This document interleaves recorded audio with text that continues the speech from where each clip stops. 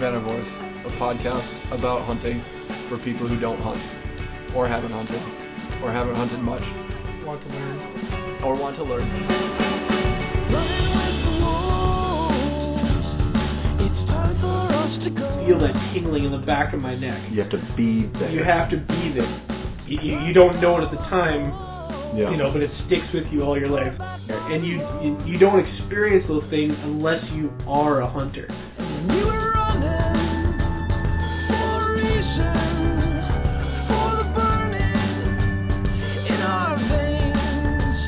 And we were running. All right, welcome back to the New Venivores podcast about hunting for people who don't hunt or want to know more about hunting, want to get involved in hunting, want to learn how, and it's about fishing too. We're here in North Dakota, Bismarck to be exact. I'm comfortable with saying that. I think if you've listened at all, you know where we're at. You probably pieced it together by now. Yeah, because we said this is where we're from. So I'm Tony Martinson. This is Adam Miller. And you mentioned fishing, and that's kind of what most of today is going to be about, I think. Yeah, we're still in your basement here, and your lovely and talented wife was nice enough to be keeping an eye on our kids running in the backyard while we're recording here, and we talked a lot about so far, like adventure hunts, why to hunt, some of the deeper philosophical stuff, how to plan out your hunt, what to do. And that's great, but I think a lot of times for people with a family like this, Right. that's somewhat inaccessible, especially with work and life schedules and all that stuff. Right. We're kind of targeting that group of people. That, Right. a lot of it, we're happy to have any listener, but we're really targeting like adult onset hunters Right. that, either got away from it or never did it, and now it's like they're in a position where they can go. Right. So it makes sense to like approach it from that. So. Right, and what I have found to be some of the biggest barriers in that is the things we've discussed so far, just general lack of knowledge on the subject and how to get started. So I think we've given some decent ways to go about that. Right. But the other bit is the time commitment. And, I mean, a lot of cases, especially if you have young families like we do, you're not bringing the kids. You're not bringing the wife, right? Depending on the situation. And they can come with, but they're not going to put the time in the woods with you to, stalk down a deer, or they're, in some cases, maybe not in the next few years, but a little bit too young to get out in the field with shotguns flying around. Oh, yeah. My ultimate goal is to get my kid sure. gets to those point, but I can't bring a 2-year-old out into the duck blind. No doubt. And if you did, they would blow it for you. So that wouldn't be the worst thing. I fully expect my kids to blow more than one hunt. Oh, for sure. And I'm a big fan of early and often when it comes to this too. And really instilling that culture from the beginning with your kids. But for adult onset hunters, people coming back to it, I think it can be a barrier to entry is the time with a family. Right. So what we want to talk about this time is some more accessible ways to get out in the wild places and procuring your own food, protein or otherwise, in a ways that are more accessible. And right now we're recording about halfway through July, and we've said before we're both fair weather fishermen. We do it when there's not much else going on, but that's a great way to get kids involved and started, families, right, all that sort of stuff, especially open water fishing.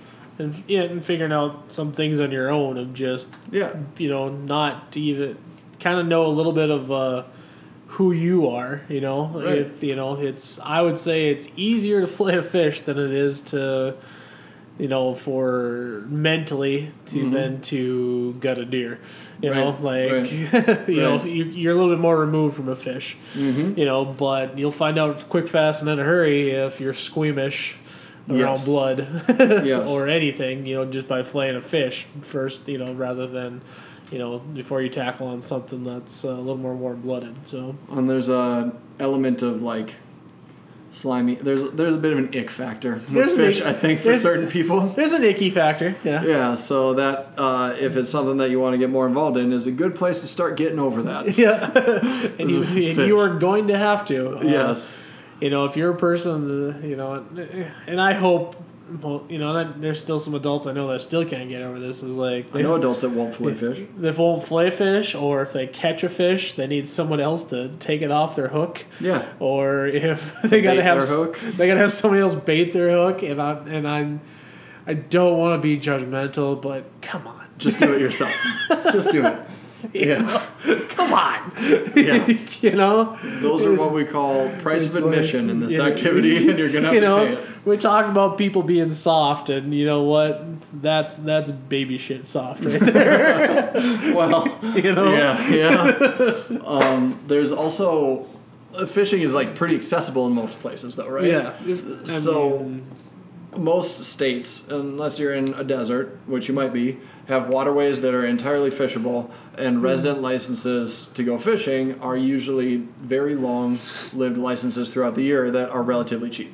Actually, I think I read somewhere like Arizona has the most like registered boats of like any state. Well, there you go then. So Don't they have that like Party Lake Havasu though, or something Yeah. like that? That's probably, I don't know. I'm not from Arizona. I won't go. you know, maybe they're not all fishing. Maybe they're. But I bet you could fish it. maybe they're wakeboarding or whatever. But the point is, Yeah. that like even in the deserts, Yeah. you know, there's some water there. Yeah, you can go fishing, and it's relatively close. It's in your neighborhood, like we talked about, and it's a good place to start. I mean, I grew up going on the Sakakawea a lot, Yep. and I was saying I actually just went fishing last weekend on the Missouri, and we were saying too, like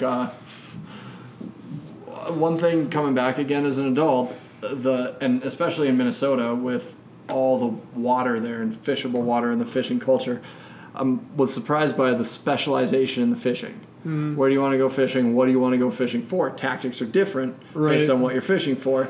And when we grew up, it was, all right, put a leech on a jig and bounce that. If that doesn't work, throw a minnow on a spinner and troll that. And if that doesn't work, throw a spoon out and troll that. And if that doesn't work, go somewhere else and try those three things. Right. You know? Well, it's funny is that you like for like hunting, you can see what you're looking for with like fish. You know, there is some sight fishing. For the most part, you're throwing a line out and you're waiting. You know, you don't know what you're going to necessarily catch. Yeah. You know, but like people like underneath that line of water where you can't see into, you know, that you can imagine that there is a habitat down there which is as diverse as the land above it. Yep. You know, and picking that apart, you know, when you mention certain things like that, you know that, you know, you target certain areas for certain fish. Right. So, you know, again, finding a target species, you know, and, you know, and Walleye, figuring that northern out. pike. You know, and there is definitely crossover habitat with, you know, within waters, obviously, that are going to have...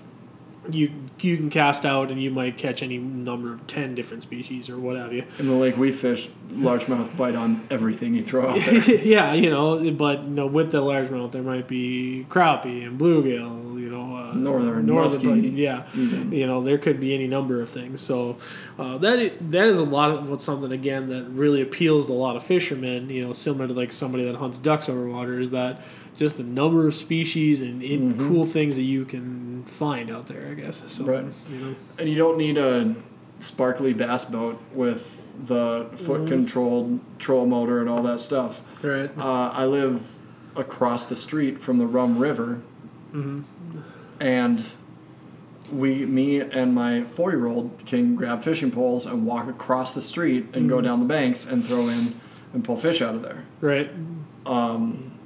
And it's just one of those things that's extremely accessible. And even getting started, if you know nothing about it and you want to buy a fishing pole, if you live anywhere in a state that has any kind of fishing culture, there's going to be a shop. They probably have, like, it says live bait painted on the side of the building, probably. And there's all sorts of stuff in there, and you can go in, and if it's a fishing shop, Right. you can talk to whoever's there, and just like the gun store, they'll be happy to tell you about what will help you and what to do where and all that stuff. What is it your mother-in-law has that saying? Oh, there are 3 rules. Yeah. When you're traveling on the road. Don't stay in a hotel with a number in the name. Sorry, Motel 6, Super 8. And on and on and on. The other one is never eat at a place that also sells live bait. And there's a third one. I don't remember what it is. But that's the important one. Yeah. You know, I'm not sure if I agree with that, but whatever. Yeah, I've had some pretty amazing meals at places that sell bait. For sure. Like those mom and pop places that's, a diner and a gas station and a bar, and also they have like the minnow bubbler in the corner, and you can get a scoop of fatheads while you're there. I just call that convenient. That's right. That's a good old-fashioned general store. Mm-hmm. So even as somebody who grew up a little bit more in the fishing culture, like I said, it's a little bit surprising the amount of different things that there are to fish with. Now around here, a lot of people like to fish for walleye, right? Which even in Bismarck, we'll pull those out of the Missouri. Right. Northern pike, you mentioned before that Lake Sakakawea is a world-class northern pike fishery. Yep. And we get those two more in my area. It's what the slang is, the hammer handles, the little short ones. Slimers, snot rockets. Yeah. And the big ones are gators. Slew shark. Yep. Any number of terms for them, some more derogatory than others. What we found, though, and what I grew up in this, back to the point I made about lake culture last time, is when I was growing up, we used to go to this place on Dead Lake in Minnesota, and it had, the cabin, quote unquote, was like trailer, mobile home trailer, single wide, pink, 1963 or something, complete with the wings on the back, with the brake lights and everything on there. And we went there, and we used to catch panfish off the dock all day long, sunfish. Black crappies. Yeah, that's some of my favorite things still. I love chasing bluegills. And it's great for kids. Right. Great for kids because you hook them up with a bobber, you get their depth right, you can tell them, shh. They'll hear you. Yeah, don't scare the fish away. And keep your eye on that bobber. And they go, Dad, this, and Mom, that. And you go, oh, watch that bobber. I think I saw it ripple a little bit. And then they're on there, And I don't know, it's weird. Like we said before, kids would probably hate or not like to see me take apart a bear because he sleeps with a teddy bear every night. But they get, I don't know if I've seen more excitement than when that bobber goes down and they're reeling it in. They pull that fish out. My son's the same way. He loves fishing. There's something in the DNA there that is amazing for kids, and they love it. And again, it's getting out there. It's learning that way to identify the ecology in your area. It's learn the waterways is a key to the habitat above water. Too, right? So and then there's when you're catching something that you're gonna eat, there's that tangible part to it as well. You're gonna eat it. So that's how, like I said, I've never sheltered my son from the idea that generally speaking, an animal is going to have to die for him to consume protein. Right. So it's. I've never done that. I'm not going to. Unsolicited parenting advice is the douchiest thing on the planet. But that's always been my wife's take on it. Is we're not going to, there's ways to break it to him easy. Don't soft sell it though. Yeah, but I'm not going to lie to him about that. So I think fishing is a great, really easy way to cross that barrier. Well, that's just like the NPR episode I listened to about people not knowing that. That's always going to be the case. So, and it always has been. These people that say like, that they basically want to remove humans from that system, and it's like we've always been part of that system. Impossible. It's and if you think about it a little bit, it's impossible to do. Right. So you'll realize that quickly. You're creating your own fallacy. Right. If you think otherwise, I guess. And I mean, if you can't see that, I don't think we'd have a lot to discuss, honestly. So I have found that to be, when it comes to family time. Now, I'm not talking about when it comes to fishing, if I'm gonna do it, there's some learning the waterways and things that you're on that is involved. And I like to do that personally. I like to get up in the morning when I have the time, and I can make the time, get on the boat early, spend the day. You know, midday is usually not great time for fishing, depending on the time. So, you know, take a break midday, go out for the evening again. Right. And depending on the age of your kids, that's something that's really fun for them to be out there and do. Right. And, you know, or if you have a husband, wife, grandma, brother, sister, aunt, uncle, niece, nephew, you're not asking a week-long hunting trip or a weekend getaway for them to watch your kid. Is I'm going to go out fishing for a few hours, even if you can't take them with. And that can be very productive if you have the right spot at the right time, you know, to catch a limit of whatever, or enough for a meal. You know, you catch 2 nice walleyes, that's a meal, man. You don't need don't need to fill a limit, and you get fresh fish. For sure.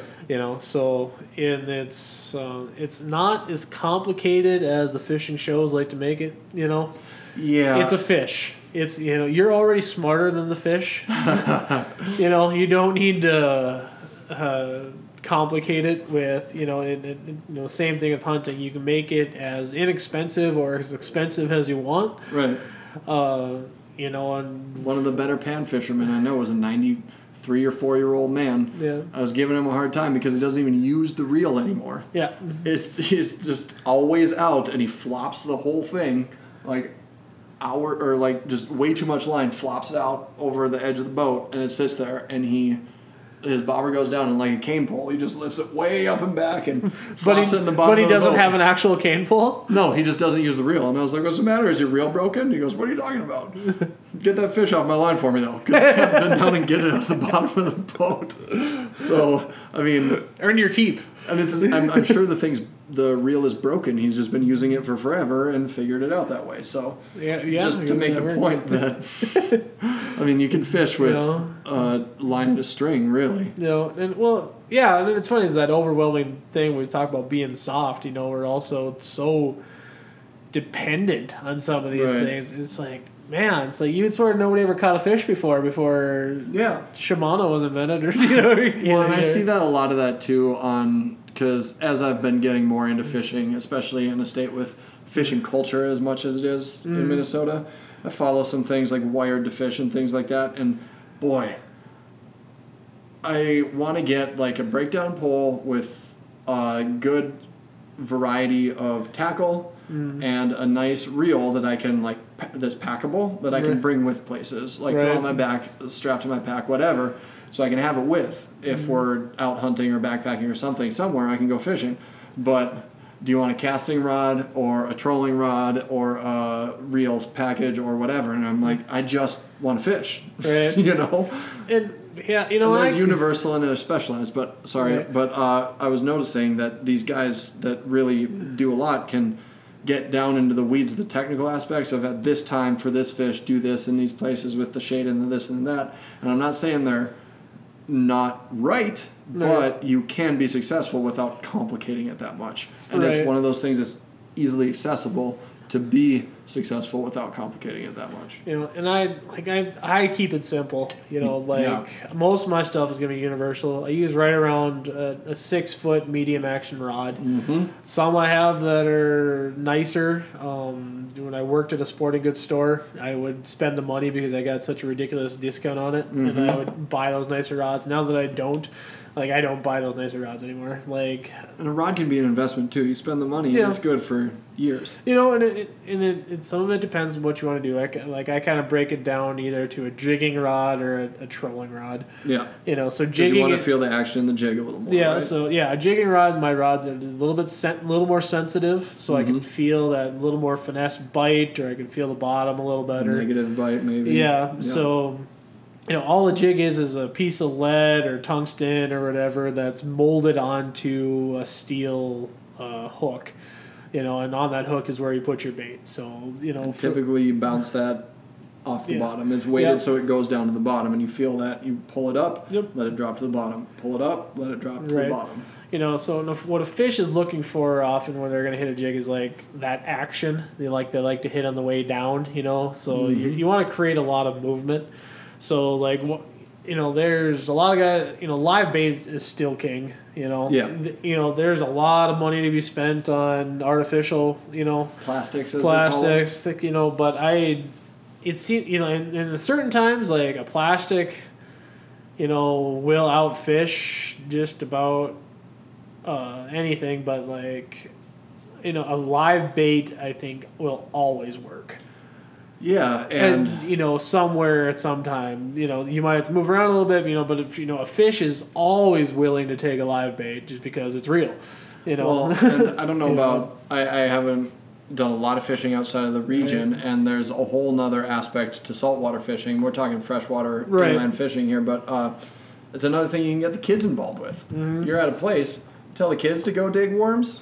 Yeah. For night crawlers, boy, they're going to have a lot of fun out there. Find a wet patch of dirt and have them dig up some night crawlers. And then that's even more rewarding for them when they throw it on a line and get a fish. Yeah. Depending on how squeamish you are, go pull some leeches out of that the edge of that lake over there. For younger kids, it's like a rite of passage to be playing in the middle bucket. Oh, for sure. For sure. That keeps them occupied for a long time. Right, definitely. And that's usually the first thing I reach for is that super simple jig. That usually you buy these things are 50 cents or less per jig. I've started pouring my own just to get different colors I like, and I happen to have a whole bunch of lead. Yeah. So, but it's, I wouldn't get into the weeds with that a lot just because, like, I don't fish enough to really justify, like, having 6 million different colors. Like, I could just have my favorite colors. Right.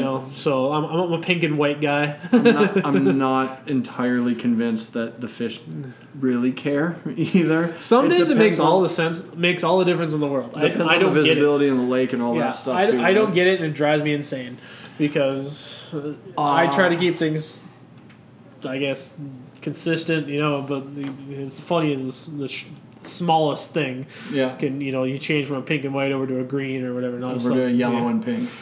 So it drives me nuts. I'm like, the fish cannot tell, and like apparently I can. So and the two best fishermen I know, one of them, they both live on the lake or have places on the lake where we do. One of them lives there full time. He fishes like 285 days a year or something like that. He keeps a journal and of every day when he went, what the temperature was, cloud cover, barometric pressure, wind direction, water temperature, all that stuff, because he was like fascinated by trying to figure that out. Because last year when we were ice fishing, he said, from this day to this day, they were hitting on those stinked up plastics like you wouldn't believe, and it turned on one day and turned off 3 weeks down the road for who knows why. Yeah. And then they started liking fatheads again. And then the other guy is probably the best fisherman on the lake as far as we know, and he runs the same rig all the time. Mm-hmm. And that's just presents it a different way. It's a spinner troll rig, and he just goes to different places, works different places, and puts the time in the boat, and runs the same rig almost all the time. I think I'd like him. Yeah, yeah. We do not a small amount of beer drinking in that boat sometimes too, so that's part of the fun. That's his strategy. That's awesome. At least you're having fun, even if you're not catching something. And that doesn't need to be a part of it with the kids and whatever. But that's another thing. Is it's part of being out there too. Is like the having fun with it. Right. And it's easy to just, if you're not catching things when you're fishing, to pack it in too. Right. When it's not fun. So the commitment you put into being out there is not necessarily the same you would put into being out there small game hunting or large game hunting. So if it's not really productive, you can pack it in and try again later, even that day. Right. If you're lucky enough to be in a place that's close. So. And similar to like hunting, generally speaking, like the best fishing is early morning and late evening. I think is what you're getting at. Right around the golden hours on both sides. For a lot of species, I think I read once somewhere that like the first hour of the day is worth all the rest, with the except for the last hour, which is worth everything else. Yeah. So like I'm more of an evening fisherman too. Me too. Like, you know, I want to be, but oftentimes with like family commitments, it's Right. easier to be a morning fisherman because, you know, Right. just because, you know, other things go on in the afternoon because like not as many people are as, you know, crazy as I am, like getting up at 4 type of deal. So Right. And I mean, the way that us fair weather fishermen do it, we're typically recreating in other ways in those places when we Right. have the opportunity to go fishing, unless I'm walking across the street. Mm-hmm. So the opportunity to get the kids involved is later in the evening too. So if you want to get out there and do it, Right. you can do either. So And also, I mean, it's super easy if you're at a place with the kids. mm-hmm. You can just say, hey, you want to go fishing? They don't care if it's the middle of the day. They want to get the line in and watch the bobber. right. Then you can tell them not to scare the fish away, and so they have to be quiet, so you get a moment of peace. Right.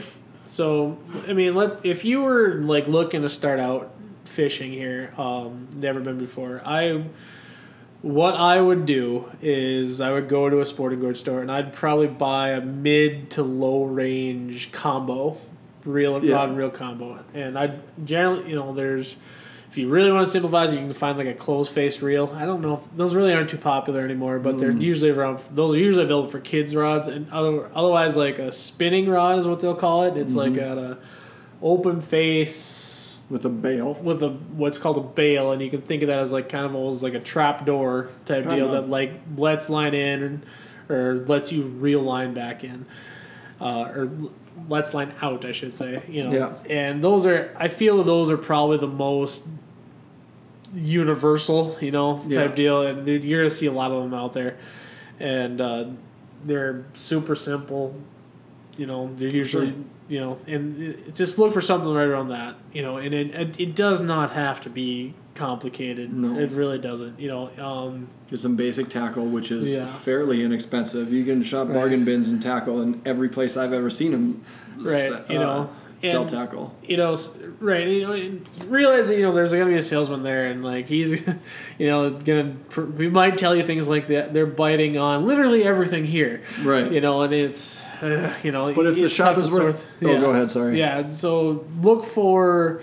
Oftentimes, people are very good about posting reports either online or at these tackle shops, and For sure. and oftentimes they'll tell you specifically a color that they're using, or you know, a presentation. And presentation means either whether they're spinning or using a Lindy rig. That's a slang term for basically just a leader with a float on it that kind of gets things off the bottom a little bit. And they'll usually tell you what kind of bait they're using: crawlers or leeches or minnows. You know, It's one of those things that I've noticed that people seem to be a little bit more open about yeah, chatting each other up on what's working. right, Now, if you're in a specific place, like I told the story before about Doug and Brian meeting and, you know, what are you catching over there? What are you catching over there?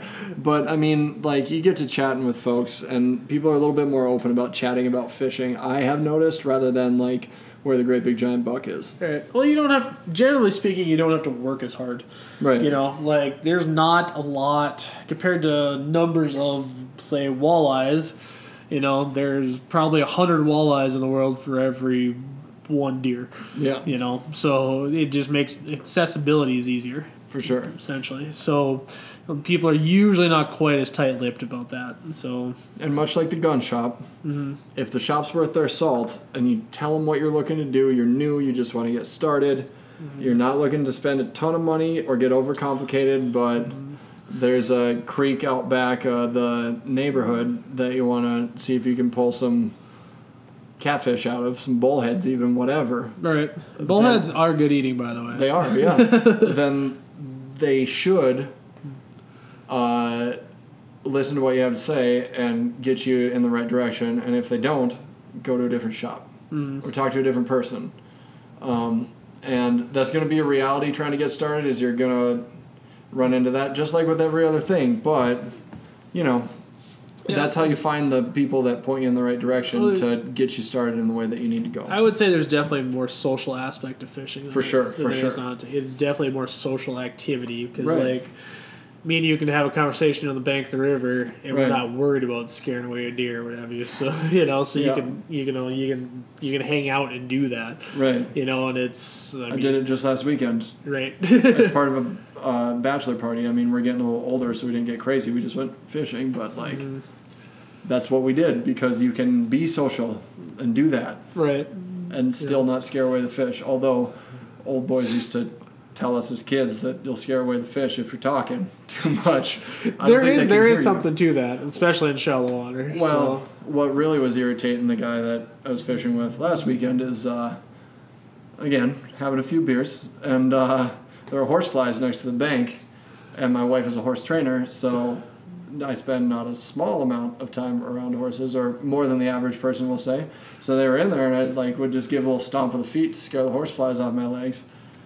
And he was like, I think that is what jars the fish a little bit because they have a lateral line down the side, and that's how they hear or feel the vibrations in the water. So if you're stomping on the dock or splashing in the water, or you drop the needle nose plier on the bottom of the boat, for instance, that's what's going to cause them to jerk around a little bit, I think, personally. I think there's something to that. I've definitely noticed it more when you're stationary fishing, like on the end of a dock, or ice fishing. If I make a lot of effort to be quiet when I'm ice fishing, especially in shallow water. And you'll notice this, like if you'll have a camera down in the water ice fishing, and you'll see a fish come in, like everyone gets all excited and moves and shifts, and all of a sudden their boots hit the ice hard or something. All of a sudden that thing takes gone. Right. And you're just like, oh, okay. Note to self. Yeah. Put that one in the old database. Again, though, adding to the mystery about why they care about things and don't, because it's a fish. Like, it's a lot harder to relate to than a mammal or understand its motivations. I've seen a lot of times the pontoon pulls out of the lift and flies off, and within 2 minutes, that spot's hot. They're hitting bites right there. Or you stop the boat and you drop the jigs down in where the prop wash was and off the back of the boat, and you get strikes on that. Yeah, there's definitely an element to being quieter or stirring water. So back to like the equipment thing here. So if you buy that rod, spend the money and get a quality line for it. Yeah. Do you like braid or mono? I prefer braid. So what Tony's talking about is there's different types of line. There's braid, which is literally like almost like a wire. It's like braided nylon, right? Braided nylon. I think. Yeah, it's super super tough, and I prefer it because for the type of fishing I do, which is usually jigging, it transmits that bump, that movement, so much without any loss because you feel that through your rod, and you learn as you fish to understand what the different feelings in the hand hold of your rod mean for what's going on with your hook at the end of the line in the water. Right. So the disadvantages of it is it has no stretch, which can be advantage or disadvantage. So you got to play fish a little differently with it. You rarely lose any tackle with it. You usually pull it out. It doesn't break. Pulled last weekend. I pulled a jig hook straight that was on. Yeah. We got hooked on a deadhead, and I pulled the hook straight rather than breaking the line. Right. So there is some guys that say like it will spook fish a little bit. It's a little more visible in the water. I've heard people say that the fish can see it. That's why they don't like it. And there might be something to that. I don't know, because there has been days where I'm using braid and I'm not catching anything. The guy next to me is using mono, and he is, and it's like. Is it what he's doing different? Is it because he's got that different line? I don't know. Is he running different tackle? Right. So, and mono is what people typically consider like fishing line, quote unquote. Yeah. Right? It's that I don't even know what it's made out of. It's monofilament. It's got to be. It's some sort of plastic. Which means single filament. Yeah. Thank you, Tony. You're welcome. And it's got way, way, way more stretch to it. Especially at your lighter poundages. The line comes in different thicknesses for strength, basically. Anywhere from like 2 pound up to whatever. There's some pretty intense pound test out in salt water before. Yeah, so like I usually opt for something right around that 6 to 8 pound range, and that's gonna take be able to 90% of my fish. Yeah, because even then, I mean, I know people have caught some lunkers on 8-pound tests that were much more than 8-pound fish. Mm-hmm. Well, that's where you'll play into, how you play your fish, setting your drag so they're able to take line out without breaking it. Right. And that's all things that, that's things you're going to learn as you go, but it is not complicated, folks. No. You will figure it out in a hurry. Fishing is definitely one of the more accessible ways to start getting out there, for sure. So and it pays. So like I said, I use a lot of jigs, different sizes that play at a different current or depth. Generally speaking, we're trying to say this for accessibility. So usually from shore, you don't need to have a boat. There's a lot of elitists out there that say, yeah, if I can't go fishing on the boat, I'm not going. But some of the best fish catch fish off the dock all the time that we eat. Yeah, so fish relate to habitat, which is another term in the fishing world as what we call structure. A lot of that structure is near shores. Yeah. So structure can be rocks, or, boulders in the water, vegetation in the water, dead trees, what have you. Just like a deer. A deer isn't going to go stand out in the middle of an open field where there's nothing to eat. They're going to go to the shelter belts and trees. Yep, that sort of stuff. And for the same reasons. It's for protection. It's for shade. It's for to hide. In some cases, for fish, it's more oxygen rich next to the vegetation under the water. So these are the types of things that when I'm going out and finding body water, that's what I'm looking for. I'm looking for that structure of sorts. Because the fish relate to that. There is some bodies of water that they're out on flats. They're dragging across the mud flats or whatever. And I don't do that often, I guess. There's at times it's really productive, but it's not something that I'm used to. So I'll look for, especially like a fishing like a river or something, I'm looking for a break in the water. You'll see it from the top. Yeah. Where the water, you'll see the lines in the water.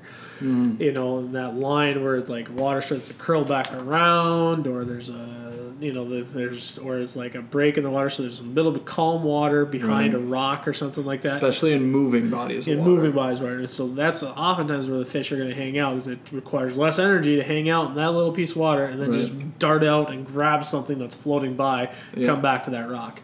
That's what we did this last weekend, is we'd find little eddies and things like that were off of the main current of the river that would stick out and cause little swirling eddies behind these things, little like lagoons and pools back there, and we just go out to the edge of the jetty that was sticking out into the current and just float down through that spiraling water behind it. Because like the bait fish, everything the bigger fish like to eat get caught up in that type of stuff, and it makes it easy for them to feed. So what you just got to do basically just put that in front of them. Yeah. So we caught one whole carp. So what do I know about fishing in the river? But there's a frustration level to it, But we were still out there and we still had fun, and we went and messed around on a sandbar for a while, and told some jokes and had some laughs. And the social part of fishing is great, because even if you're doing it ultra local and you live in a community that has a man-made pond that they stock, even you can go out there, and even if you're brand new, you can talk to the neighborhood folks. Like we have a dam in the Rum River. The people fish at the bottom of the dam all the time, and there's guys throwing lines in there, and we'll go for a walk down there and just chat up the guys. What are you running? What are you fishing with? What are you catching? And like you say, the social aspect of fishing is a lot more open about talking about those things a lot of the times. Right. And now I want to make a distinction here, too. We're talking about quote-unquote gear fishing. Right. Fly fishing is a different world. That's only because they want it to be. Right. And I plan on getting out to some places where that's a thing to do for the first time and talking about on this podcast. But right now, that's a whole different world that is a whole different thing. It's still fishing, but the costs up front and the purity score attached to that seems to be a little bit different than gear fishing. And it's almost obnoxious. Yep. I should clear, I have a fly rod. And it's for a reason, because it's analogous to gun hunting versus bow hunting, gear fishing versus fly fishing. I don't even want to allow that because it's so. It can be so obnoxious. They both can be so obnoxious. It's just. As far as path of the arrow, man. Yeah, as far as I'm concerned, fly fishing is just another method to catch fish. Right.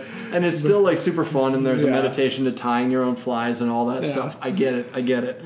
We're talking about gear fishing here, and like the sparkly bass boats. Why is every bass boat sparkly? Why? I don't know. And why is it a bass boat? Can I catch other stuff out of that boat? What about northern? Do I gotta cut my line if I catch a northern in the bass boat? Yeah.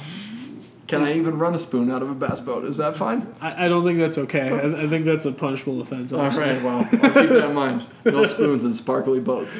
All right, so we're kind of... there's so many different ways to approach it. A lot of it is regional for these fishing things. But, one thing that's almost universal for every state is information available to you for fishing from your state game and fish agency. One of the big things that, one of the more important things they do is manage the resource. It's not necessarily the hunter and fisherman, so like they got to go out and do their counts, they know, so they understand populations of the what fishes are in the lake, they do, they'll break it down per lake. You'll be able to look up a specific lake and say, they'll know like what species inhabit that lake. Yeah. And often, the Minnesota DNR really breaks it down. One thing we see around here is there are these little lake maps. Yeah. It's like literally called lake maps. And it's every lake cabin I've ever been in has one magneted to the fridge, and it's your lake, and it's miles or the distance to shoreline, maximum depth, some topo circles under the depth, and what kind of fish are pulling out of there, and what the bottom conditions are. Yep, it'll have basically the contours of the lake or whatever, and I use those a lot, because structure, like I said, it can be rocks or trees, vegetation. Changes in depth. It changes in those depths. A steep drop off is a great place to fish for predatory fish. They'll use that as an ambush point. And basically, all the fish you want to try and catch are predatory fish. At some level, just even panfish are eating something smaller than them. Yep, that's just the way it is. So I'm gonna say too, the Navionics app is $10 a year, but I mean, it's amazing. Or maybe $10 for one time. I think it's one time, yeah. But you get that forever, and that has every waterway I think in America, and probably offshore for a long time too. For a lot of them, yeah. And it's certain of the water, like. For instance, you mentioned Lake Skakawea. Like, there's certain ones that have that mapped and certain ones that don't. Right. Because, my cousin was out, last weekend, and they were fishing. They caught really big fish in, 40 feet of water. Last year, that same exact spot geographically was 20 feet of water. Right. Because there's so much more water there now, so it's tough to map that lake. Right. You're in 8 feet of water. It's like, no, sir, I am 25 feet of water. Or I'm 100 yards from the water. Right. Yeah, well, depending on what the lake's doing that year. And especially certain waterways and things like the Missouri, the channel can change. You go up the river, and when you come back down, the channel's in a different spot. Yeah, or there's obstruction. Yeah. Or it's obstructed or whatever. Right. Depending on how long you spend out there during the day, but that channel can migrate quickly, so it's hard to stay mapped, and I get that. But as a general thing, I found it very useful, especially for more static type waterways like lakes and most of the lakes. That app is there, so and it's a great tool. I use something a little different, but I mean that's right on your phone, and everyone's got a cell phone these days. Right. I like Navionics for water and OnX Maps for land. Yeah, I'm a little more old school. I don't like using my phone for those types of things. I have a handheld GPS that I prefer for those. Yeah. So, but that's neither here nor there. Tomato. Right. You're getting essentially the same information. Mm-hmm. So for sure.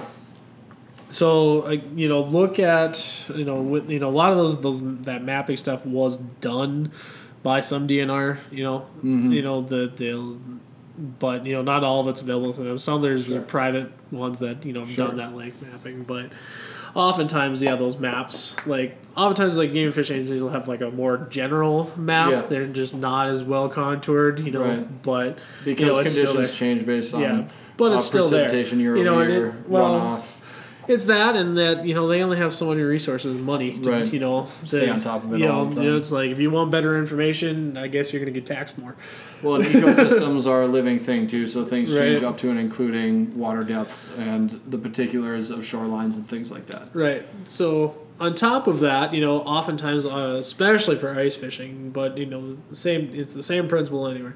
Is I'm looking at stocking lists and where the DNR Game and Fish is like putting in baby fish. Many waterways are stocked by right. local wildlife management agencies. Right. So I'm checking that out to see, what small lake is going to be hot next. So like for instance, for like perch, which is a hugely popular game fish because it's basically because of its easy catchability and it's people love to eat them.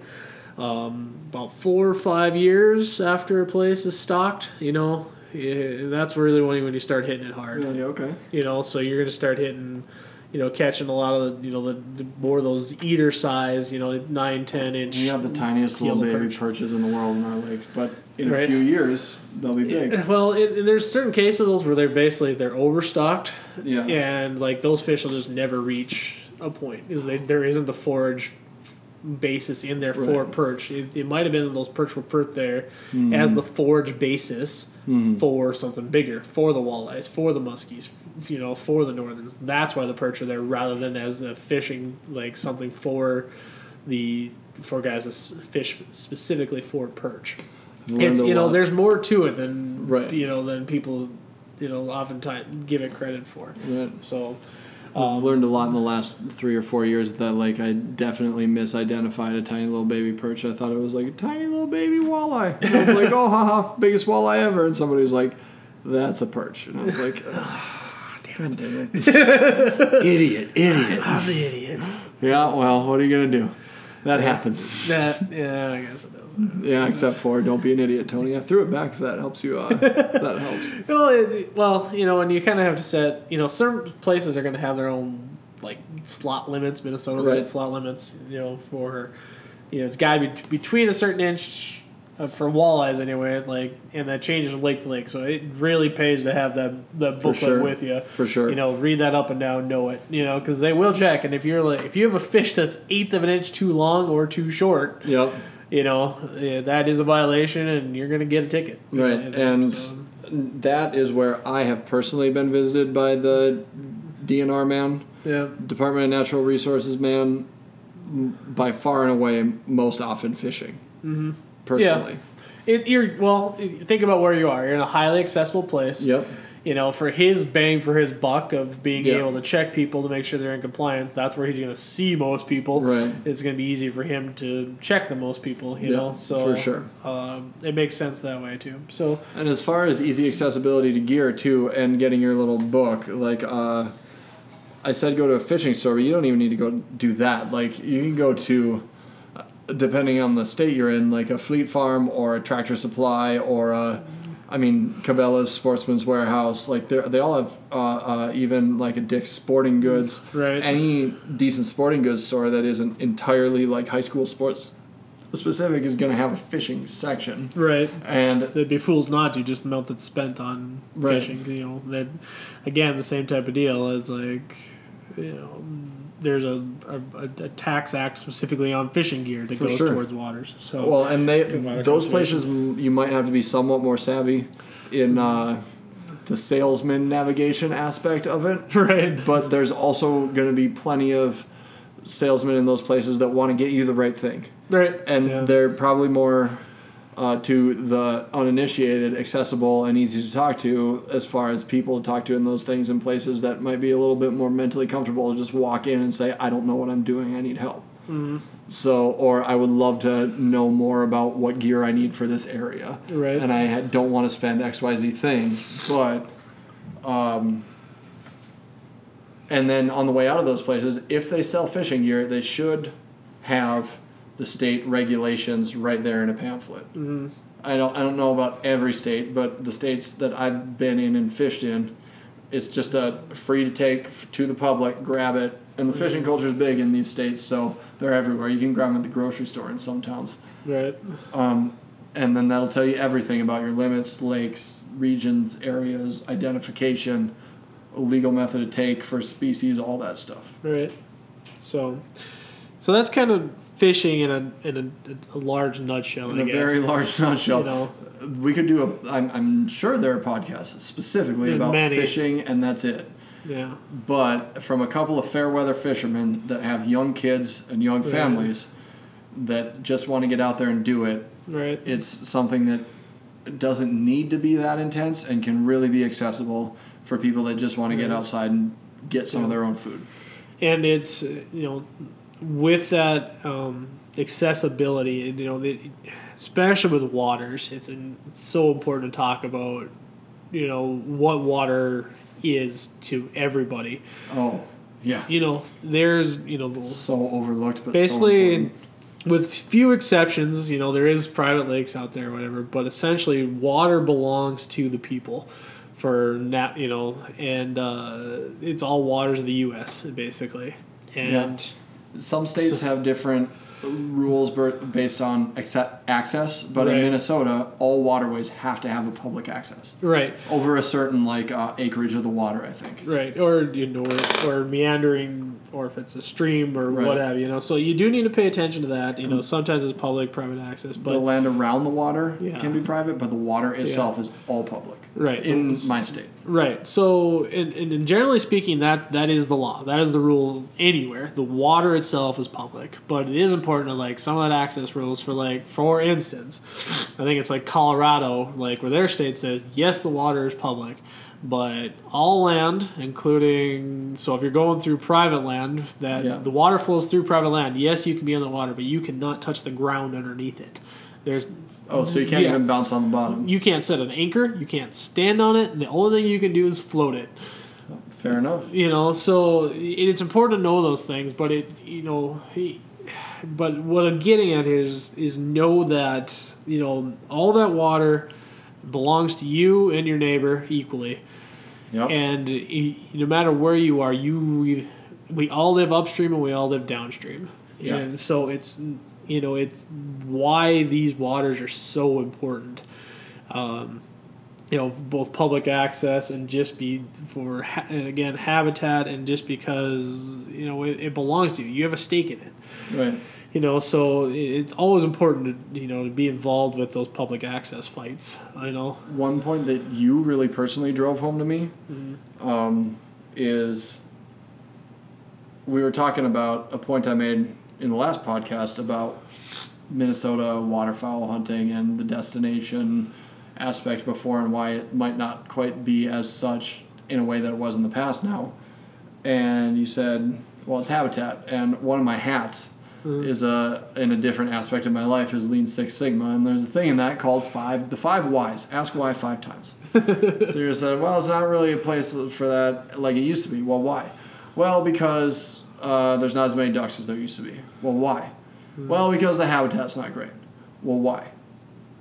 Because it all goes back to the water. Right. Because of the water quality is different, and that comes down to, like we were saying, activities that happen on lakefront properties or waterfront properties, runoff from agriculture in the water area. We're not just picking on ag. There's a shit ton of runoff from cities.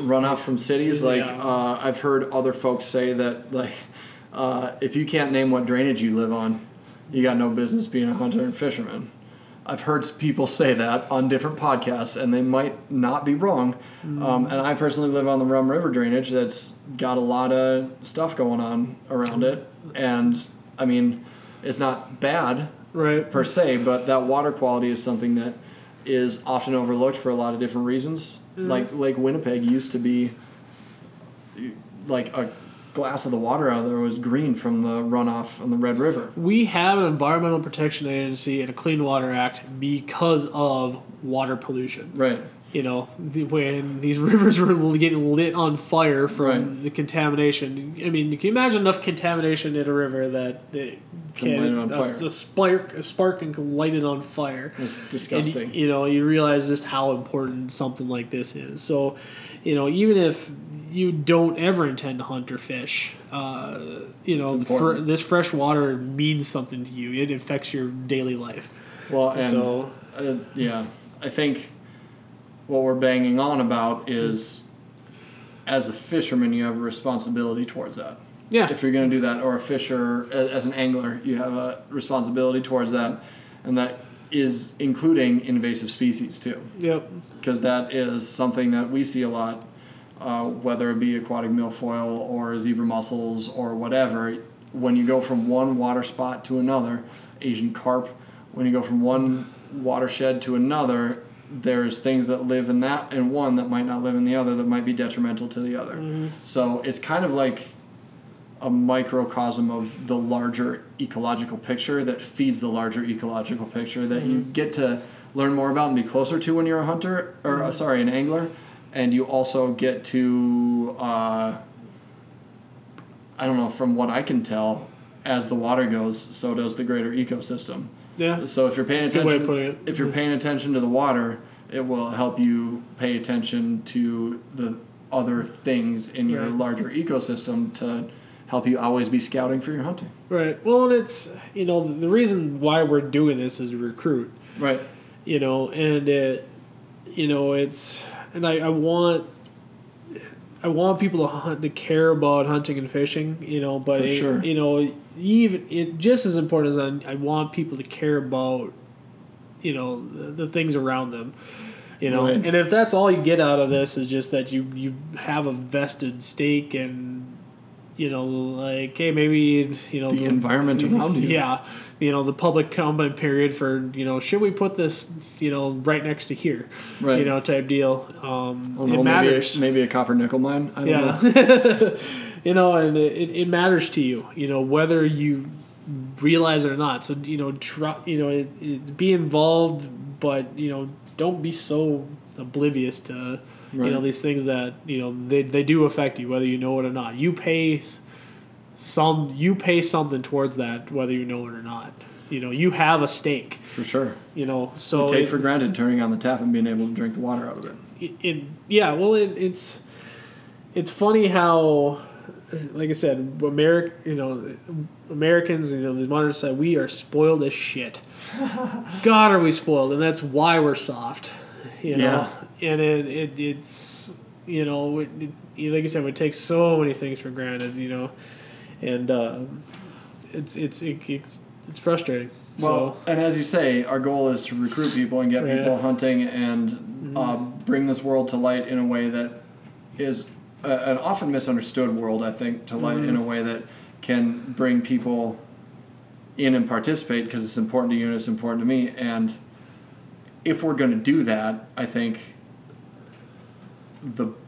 I want to do that in a way that makes the most responsible and respectful people that and new hunters and anglers that build it up for everyone. Right. Right. And so if we're trying to do that, we're going to do it the best way we know how, which is why we're harping on about the DNR is your friend and this is important. And in a way, like I've said before, that you're connected to the wild places as in a way that's a lot more involved. They mean that much more to you. Right. Including the water from fishing. Right. Well, again, that hunting is conservation type deal. Right. Fishing is conservation, because and I do like that. I do. Yeah. But it has made some of us lazy. Yeah. And the fact that we say well, I hunt there, I'm a conservationist because my money goes there, and without that, yes, it could not be done. No, hunters and fishermen finance conservation more than any other individual. Right. So let's say think of it as like a bagel shop. Yeah. So the hunter, the guy, you should run of the mill hunter, the guy that goes into the bagel shop, buys his bagels, pays, leaves. Yeah. That is the bread and butter of that business. Mm-hmm. And so imagine. That's absolutely necessary for that business to survive. And we'll say that business is like the ecosystem as a whole. Sure. That needs to happen for that business to survive. So the person that goes in, buys that bagel, and is like, but also goes and tells his friends, like, hey, I got this great bagel shop here. Mm-hmm. You know, you guys should come check this out. It's just awesome. You know, I love it. It's good. You know, the guy that, you know, puts a little bit of money in that tip jar for, you know, to helps those out a little more. You know, these are your conservation groups that are, they're advocates, you know, that they're putting a little bit more effort in. Just tell everyone how awesome this bagel shop is and how good these bagels are. You know, your anti-hunting militant vegan is the person standing across the street with a sign and screaming at those people, if you truly cared about those bagels, you wouldn't eat them. Yeah. You know, and that's not how it works. You know, the person cares about those bagels because they have a vested interest in those bagels, of eating those bagels. Yes. You know, so it just sounds so funny when you just, the logic is exactly the same, but when you say bagel instead of deer, right, it sounds so much, you know, and I get different. it, yeah, like, I'm not, you know, that bagel, somewhere down the line, that bagel is responsible for the death of an animal. It just was, because it took habitat from somewhere, you know, to grow the wheat. You know, it's all a balance. But I mean, just because if you're spending your time and money to fight me, for being a hunter conservationist, you're doing more harm than good. You know, you're not putting your money, you're putting your money towards fighting me. You're not putting it towards conservation and, you know, all these other things. You're just not. There's no groups doing that. Right. You know, show me anywhere that, like, an anti-hunting group is putting as much into habitat conservation as the Rocky Mountain Elk Foundation. Oh, yeah. It does not exist. So. Oh, yeah. So it, you know, again, in this, but it's, you know, it's the exact same thing with these waters, you know. So I excuse me as I step off my soapbox, please. But you know, realize that, you know, I want you to enjoy these lands and these waters, you know, but it's a huge responsibility to take care of them, whether or not you're hunting and angling on them. Absolutely, and that's actually like we're saying. We want to recruit new people, but we want to recruit people to do it right. Right. And personally, I haven't ran into what I call old boy attitude more prevalently anywhere than when I'm fishing. Yeah. Personally, you get a lot of the old boys that maybe dump the extra minnows in the lake, or maybe got more in their freezer than their bag limits allow, or maybe that DNR man, they don't know shit about this lake. You can catch, you know, walleye all day. Right. I don't care. And it's, so I think that's part of what gets to our name in this podcast, The New Venivores, is there's a newer attitude coming out about this where there's this traditional, like, sign shooter mentality sometimes. And I see a lot more often now people that are not into that and they have a bad taste in their mouth, but it's not because of that, but it's not like that. Right. For all the reasons you just said. Right. So, soapbox is done. Yeah. And fishing. Go fishing. Right. Fishing's fun. You know? It's relaxing. It's meditative. And I know some people where it's just not their thing, and that's fine too. Right. But at least, you know, care enough about those fish to protect the water. Yeah, even if fishing's not your thing. Right. Care enough about the place where you live and the habitat for the things that live there, because it starts with the water. So, all right. There you go. Thanks for listening, guys. I will say there are some finer points to that depending on the situation, so make sure to educate yourself about that first. Right. But thanks for listening, everyone. As always, thanks to Craig Minowa and Cloud Cult for letting us use the song Running with the Wolves as the intro and outro to our program.